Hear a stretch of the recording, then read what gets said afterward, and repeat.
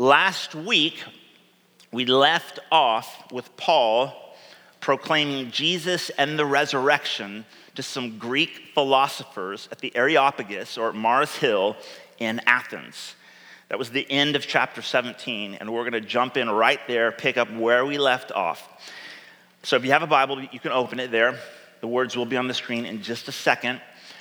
But let me ask a question, a two-part question before we get right into it. Here it is.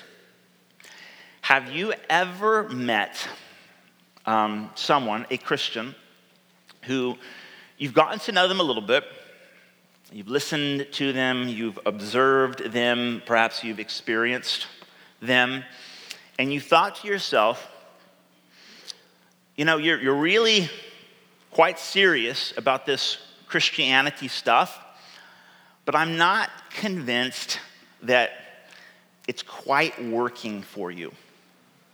Like, you clearly know what you're supposed to believe, but in terms of that actually working out into like a real sort of life with actions and relationships and other people, it seems like something's off. Like Jesus was this way, and you claim to be like Jesus, i.e. a Christian, but there's a disconnect. You know, your life doesn't quite line up with what, in my mind, a Christian is supposed to be like. Have you ever experienced this? Have you ever looked in the mirror and thought to yourself, okay, I know what I think I believe. I know what I'm supposed to believe. But something seems to be slightly misaligned in my life. And you wonder to yourself, why isn't this Jesus stuff working for me? Or I feel like perhaps I'm missing something. I believe in Jesus. I believe Jesus saved me. I've experienced him, his life, but for some reason, I feel like there's a slight disconnect when it comes to my actual experience of life. Have you ever asked yourself this question? What does it look like for Christianity to actually work in real life? And assuming it does work, what does that look like? How do we actually experience that as individuals and even as a community? So this is the question, or the questions, that I'd like us to ask ourselves as we now jump into the book of Acts. Okay, very end of chapter 17. He's just finished preaching Jesus and the resurrection at the Areopagus, and it says in verse 32, now when they heard of the resurrection of the dead, some mocked, but others said, we will hear you again about this.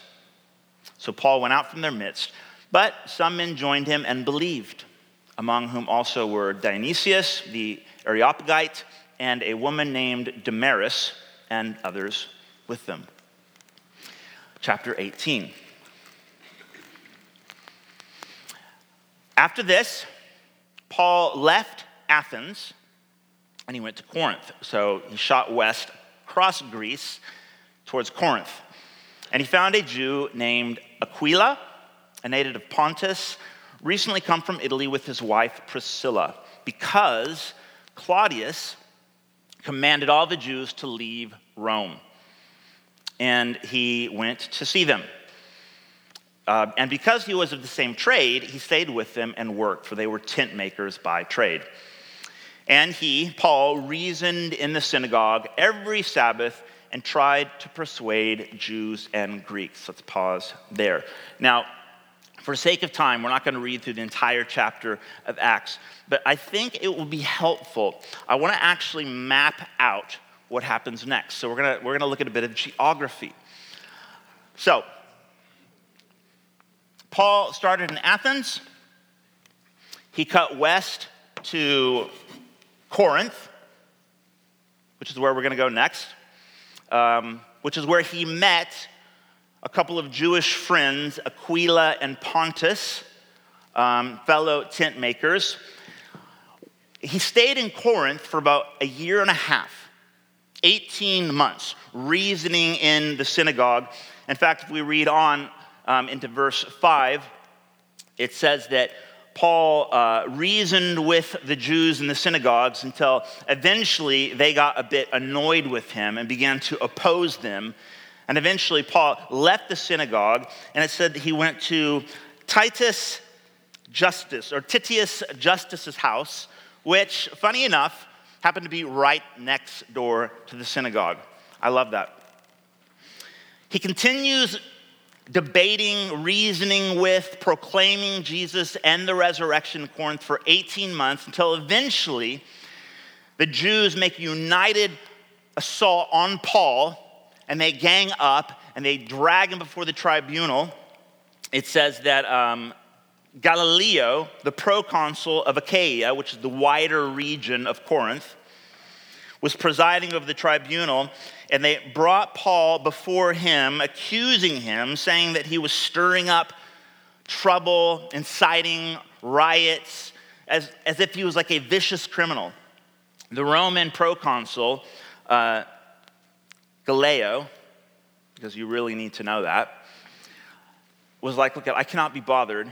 What you guys are talking about has nothing to do with Roman law. If it had anything to do with the empire, maybe I'd listen, but you guys sort this out among yourselves. This is something to do with your little weird religion.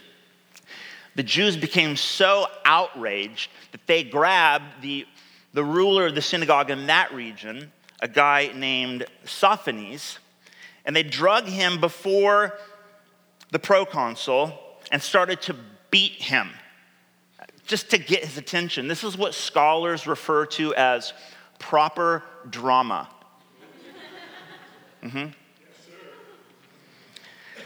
Eventually, after 18 months, Paul says, right, time to get out of Corinth. So he takes Priscilla and Aquila with him, and he goes across the Aegean Sea to Ephesus. He continues to go to the local synagogue. He reasons with the Jews. He's proclaiming Jesus and the resurrection. The debate continues. Some people believe, others reject him. Everywhere he goes, there's conflict, there's controversy. Some people are believing him, some people revile him. But he continues on. Now, this is important because in Ephesus, Paul ends up parting ways on good terms. He leaves behind his friend Aquila and Priscilla here. So let's put A and P stay in Ephesus. And from there, he gets on a boat and he heads back to Caesarea. From Caesarea, he heads down to Antioch, which is probably where the Apostle Peter was at. And he sort of regroups with his sending church. And eventually from Antioch, starts to make his way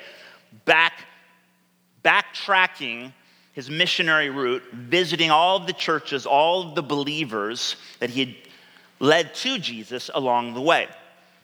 Now, this is all important because as we read on, a character, a rather mysterious character, appears on the scene. That's what we're going to go to next. Just keep that in mind. Let's go to the next slide. It's chapter 18, verse 24. Now, a Jew named Apollos, a native of Alexandria, he was Greek, or a Jewish, Greek-speaking Jew, a Hellenist, came to Ephesus. He was an eloquent man, competent in the scriptures. He had been instructed in the way of the Lord, and being fervent in spirit, he spoke and taught accurately the things concerning Jesus, though he knew only the baptism of John. What is that? We'll get to that in just a second. Verse 26, Apollos began to speak boldly in the synagogue, but when Priscilla and Aquila heard him, they took him aside and explained to him the way of God more accurately. So, Apollos arrives on the scene in Ephesus, sort of picks up where Paul left off, as it were. Clearly, Aquila and Priscilla go to one of his talks. They think this guy's eloquent. He's fervent in spirit. He's well-versed in the scriptures. He understands with accuracy the ways of Jesus. But they felt compelled to pull him aside and say, Apollos, brother Apollos, what you're doing is great. This is wonderful. You're for Jesus. You're one of us. But we'd like to explain to you the ways of God a bit more accurately. What is that? You know, it's possible to have an accurate working knowledge of the ways of Jesus and to still miss something extremely important. It's possible to have a working knowledge of the Christian way of life, but completely lack any kind of actual experience of the Christ-like life. How so? What does this mean? I thought a lot about this. And by the way, this isn't a message. Don't get nervous. This isn't a message where I'm going to try to convince you all that no one here is actually saved and you think you know Jesus, but like, hold on because you don't know anything yet. This is not that message. That's not a helpful message. But I want us to think through this big question. What is the more accurate way of God? And if Apollos, who was clearly on Jesus' side, clearly for Jesus, even proclaiming the ways of Jesus with accuracy, yet he only knew the baptism of John. And Aquila and Priscilla had to pull him aside and say, hey, brother Apollos, let us explain to you the way of God more accurately. He was missing something. What was it? I would compare it to me, personally, going to a big sporting event and looking around at all of the super fans and seeing them like going wild for their team, like genuinely excited, genuine passion. And me, for whatever reason, maybe it's my upbringing, maybe it's just like I have this weird thing, maybe it's just that I'm like really bad at sports. And I look at the super fans and I think, you're obviously excited about something, and I feel like I should be too, but I just don't quite get it. Like, I want to be excited. I want to feel what you're feeling, but there's just like a disconnect. I've tried so many times to connect and to be like a fan, find my sport, find my team. I took Isaac to a Timbers game for the first time. Kate bought us tickets to see the Timbers, Kate Horman, last year for my birthday, and I brought Isaac. And it was a lot of fun. I have to tell you, of all of like the professional sporting events I've ever been to, that was probably up at the top. But still, there was this like disconnect. I'm like, man, like the Timber Army, these guys are wild. Even if like you don't like soccer at all, you look at them, you're like, I wish I liked soccer. Because they're really getting into this. Like, what are they so passionate about? And what am I missing that they've clearly got? One time, I went to an NBA basketball game. And I have to say, it was probably the one sporting event where I think I got it. It was the Miami Heat. This was back in, I think it was 2000, 2001. Yeah, 2001, me and my two buddies decided to take a road trip across country from LA to Miami. And we happened to know, my buddy knew more so, one of the players for the Miami Heat. You guys remember AC Green? No? Okay, so AC Green, let me just drop the name right that no one recognizes. Trying to impress you guys. AC Green played for the Lakers back in the 80s. He was one of the starting five lineups. Like, so when the Lakers were winning championships back in the 80s, he started with like Magic Johnson, Kareem Abdul-Jabbar, these guys, right? He was a big deal. Can we go to the next slide? Here's my man AC. dunking over the head of Michael Jordan. So AC Green happened to be a part of the church when I got saved in 1999. I got plugged into this little church, and we met in a high school cafeteria. It was nasty, but it was great. And I met Jesus, and it was awesome. And I can remember my first Sunday there, I look around, I'm like, who's this like black dude, like almost like head hitting the ceiling? He was totally out of place. And someone was like, oh, that's AC. He plays for the Lakers. I'm like, wow, okay, like that's all right, awesome. A little starstruck. So in 2001, his final year in his career, he got traded to the Miami Heat. So we looked up AC, and we were like, AC, we're driving to Miami. You think we can get tickets to the game? He was like, yeah, of course. So we go to see this game, and we're sitting in the VIP section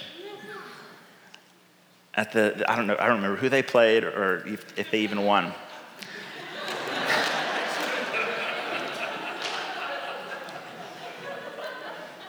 But it was an awesome game because I knew the guy. It wasn't even about the game per se. It was about the guy. I remember sitting in this little VIP section. AC comes out on the court. He's looking around. He looks over towards us. He's like, I look around. I'm like, what's up, dog? My man. It was awesome. Afterwards, we met up after the game. We walked just a little ways together. We were kind of chatting. And I realized the thing that made that game, that experience so incredible, life-changing, as it were. Not really. It was that we knew the guy. We knew AC. AC, he was known as the Iron Man of the NBA. He played 1,192 games straight, consecutive. He didn't miss a single game in 15 years. He didn't get married until he was in his 40s. He was a virgin on his wedding day. He played for the Lakers. Like, watch a documentary. Like, you want to talk about miracles? That's just insane. The thing about getting in the game, experiencing the life of following Jesus, coming to church, getting around God's people, being on mission with the King, it's not so much the game. If you're trying to find or muster up some sense of excitement that's not really actually there, I'll tell you what you're missing. It's not a love for the game. It's not a new passion for evangelism.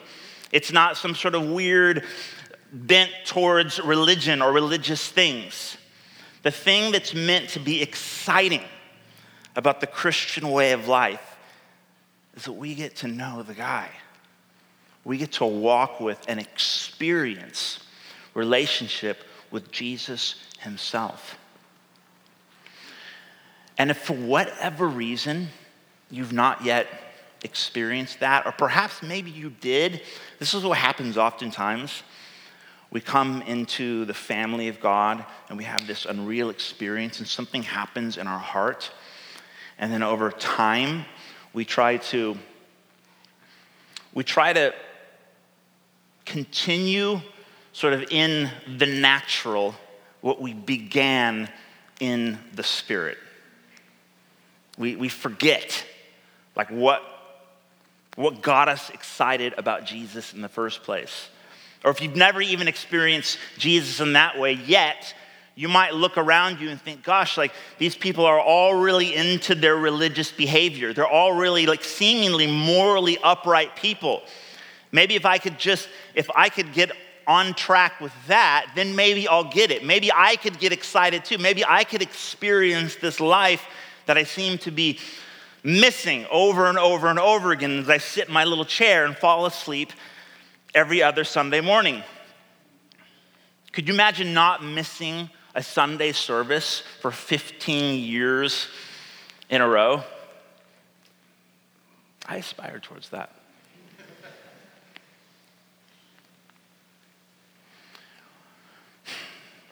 We're meant to experience a direct relationship with Jesus himself. Biggest Christian cliche out there. Christianity is not a religion, it's a relationship. Have you heard this?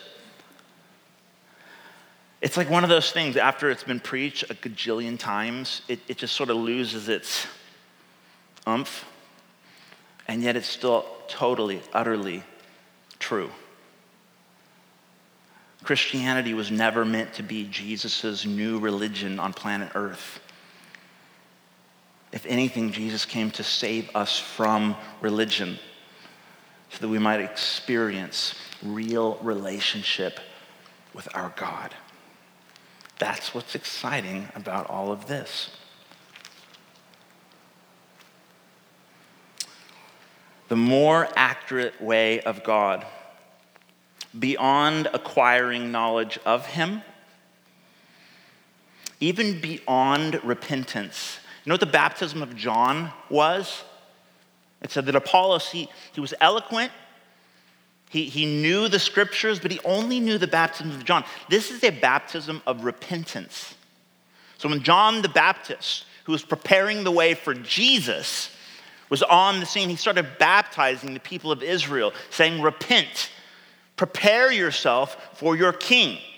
Only if you only know the baptisms of John, if you only know repentance, you only ever turn away from your old way of life. You only ever turn away from being your own God. And you forget to turn to Jesus. It's like getting baptized, and like halfway through the dunking, the pastor forgets to like bring you up out of water. Like that makes for a really bad baptism.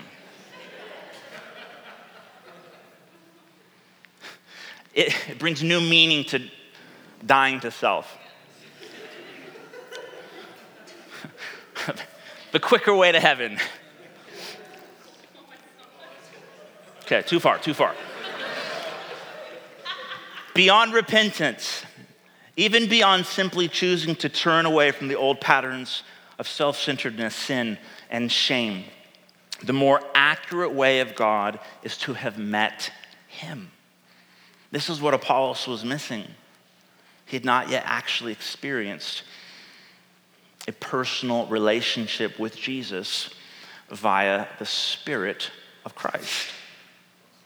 The more accurate way of God is to turn to him, to know him. It is to know his love, which surpasses knowledge. To experience intimacy with him, it is to be filled with him.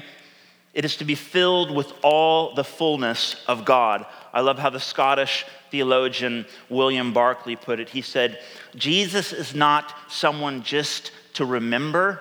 He is someone to meet and to experience. The message of the gospel, the reality that God became man, that he humbled himself, he descended from heaven and became one of us and died for us because he loves us, isn't something we're simply meant to remember, although we are. We're not just to remember. We're to remember that Jesus is someone that we're meant to meet again and again and again and to experience over and over and over. Amen. And the question is, I suppose for us, where are we at with that? Does that mean anything to you, or does that just sound like, okay, that's just weird. Okay, let's just stick with the practical stuff. Well, we'd have to put our Bibles away if that's what we're going to do. Because my friends, this is the message. This is Acts.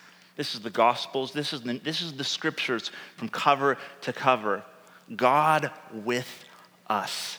This is why it's so profoundly true to say that Christianity is not a religion. It's not simply a pattern for living. It's not just principles to be applied. It is the truth that God wants to actually interact with us. This is why when Jesus taught his disciples to pray, he said, refer to God as your Father. The way of life, the Christ-like life is that we might experience relationship with God as Jesus did, son to father.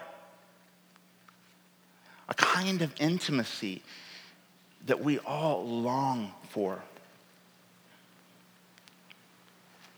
How does this happen in reality? God gives us his Spirit.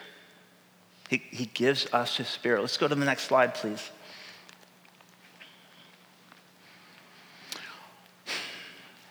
It happened. Apollos has moved on. Here's my chalk. He was in Ephesus. Apollos heads for Corinth. It happened that while Apollos left Ephesus, went up to Corinth, Paul passes through the inland country. So instead of taking a boat back, he cuts through Syria, and he came back to Ephesus. There, he found some disciples, presumably disciples of Apollos, converts of Apollos. And Paul said to them, "Did you receive the Holy Spirit when you believed?" And they said, "No, we have not even heard that there is a Holy Spirit." Like, what is that? This is like me. I grew up, the church I grew up in, lovely church, wonderful church, Baptist church. In like 16 years of Sunday school, somehow I just managed to completely miss the third person of the Trinity. Like, I had no idea who or what the Holy Spirit was. Haven't even heard that there is a Holy Spirit. And Paul said to them, "Into what then were you baptized?" And they said, "Into John's baptism." We get repentance. We get that we're sinners, that we need to be saved. So we've been baptized in water. We've turned away from our sins, but we're kind of just like holding on for heaven, not really sure what's supposed to happen next. And so Paul says, John baptized with the baptism of repentance, which is good, telling people to believe in the one who was to come after him, that is Jesus. On hearing this, they were baptized in or into the name of the Lord Jesus. That means they were inducted into the family of God. And when Paul had laid his hands on them, the Holy Spirit came on them. They began to speak in tongues and prophesying. They were about 12 men in all. You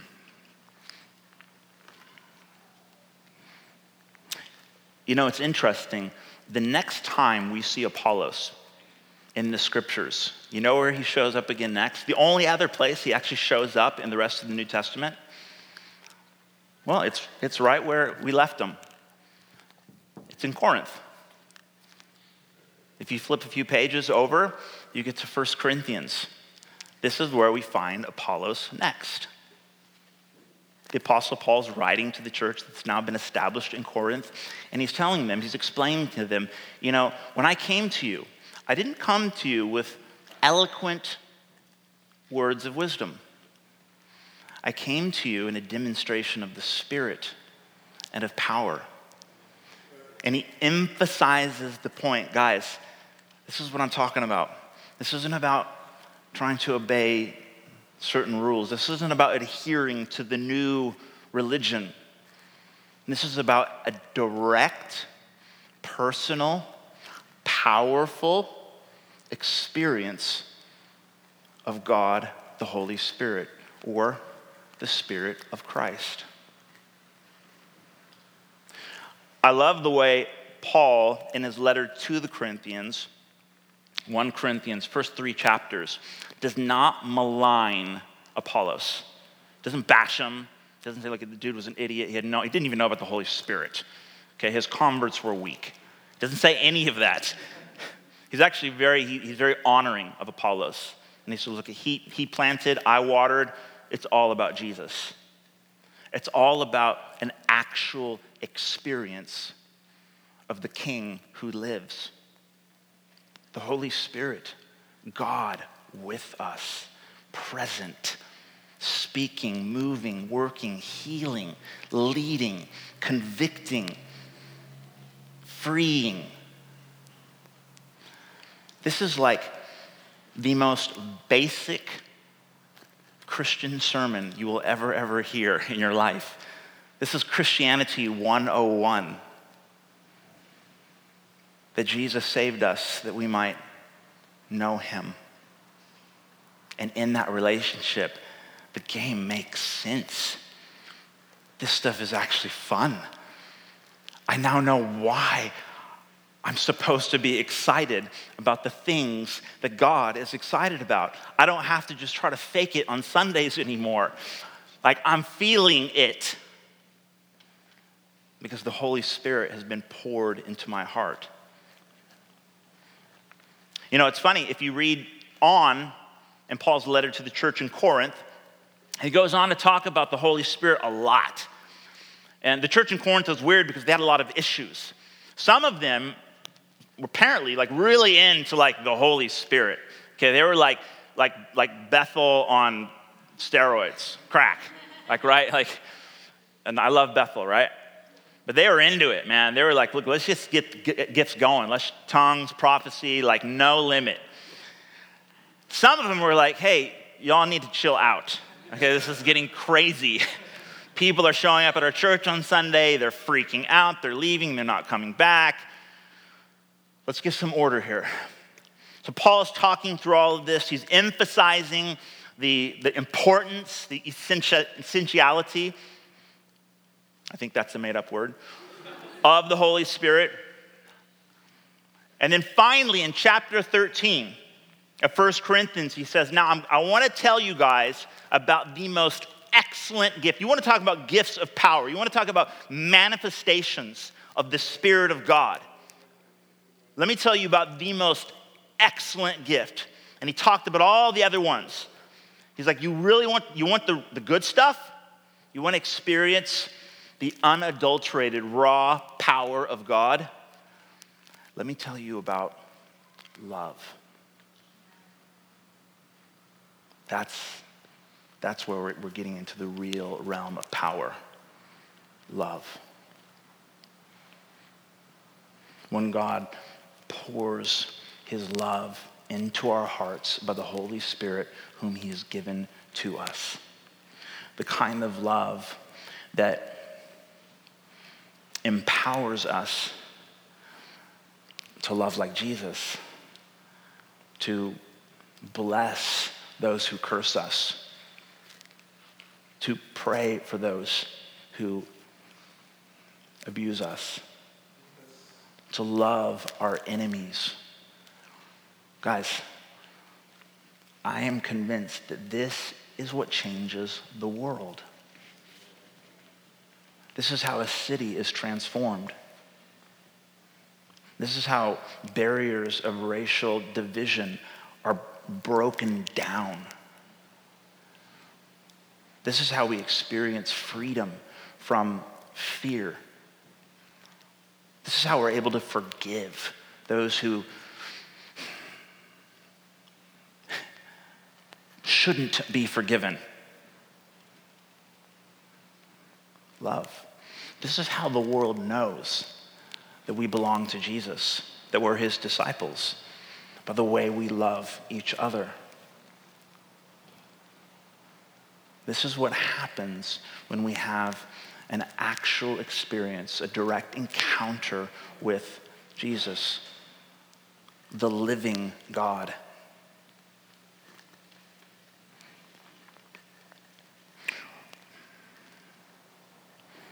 It looks like the man or woman who, despite all the pain and injustice in our broken world, has learned the art of freely receiving and sharing God's life-altering love. The more excellent way, the greatest spiritual gift spoken of throughout the entirety of the scriptures is the gift of love. This is what we get when we experience actual relationship with Jesus. His Spirit fills our heart, and love is no longer an abstract concept. We're no longer talking about biblical data. We've now met the one.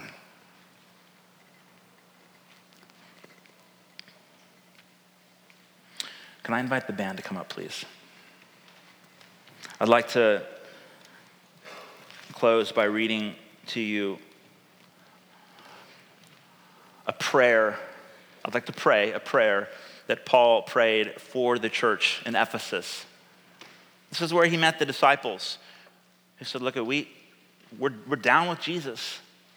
We've repented, we've turned to the King, but there's still a slight disconnect. And so Paul prays for them. He lays hands on them. They're filled with the Spirit, and something happens. And maybe we can have another sermon about tongues and prophecy. That's always a fun one. Oh, yeah. But that's not the point of this story. The point is that they experienced something that beyond mere words, beyond knowledge, even beyond emotion, I would add. Okay, this is not just a sermon on emotionalism. This is a sermon on experience the reality of God and how we desperately need it.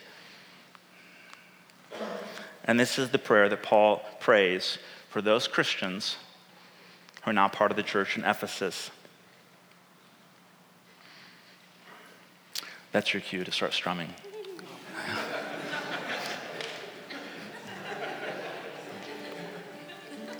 I'm just playing. For this reason, I bow my knees before the Father, from whom every family in heaven and on earth is named, that according to the riches of his glory, he may grant you to be strengthened with power through his Spirit in your inner being, so that Christ may dwell in your hearts through faith, that you, being rooted and grounded in love, may have strength to comprehend with all the saints what is the breadth and the length and height and depth, and to know the love of Christ that surpasses knowledge, that you may be filled with all the fullness of God.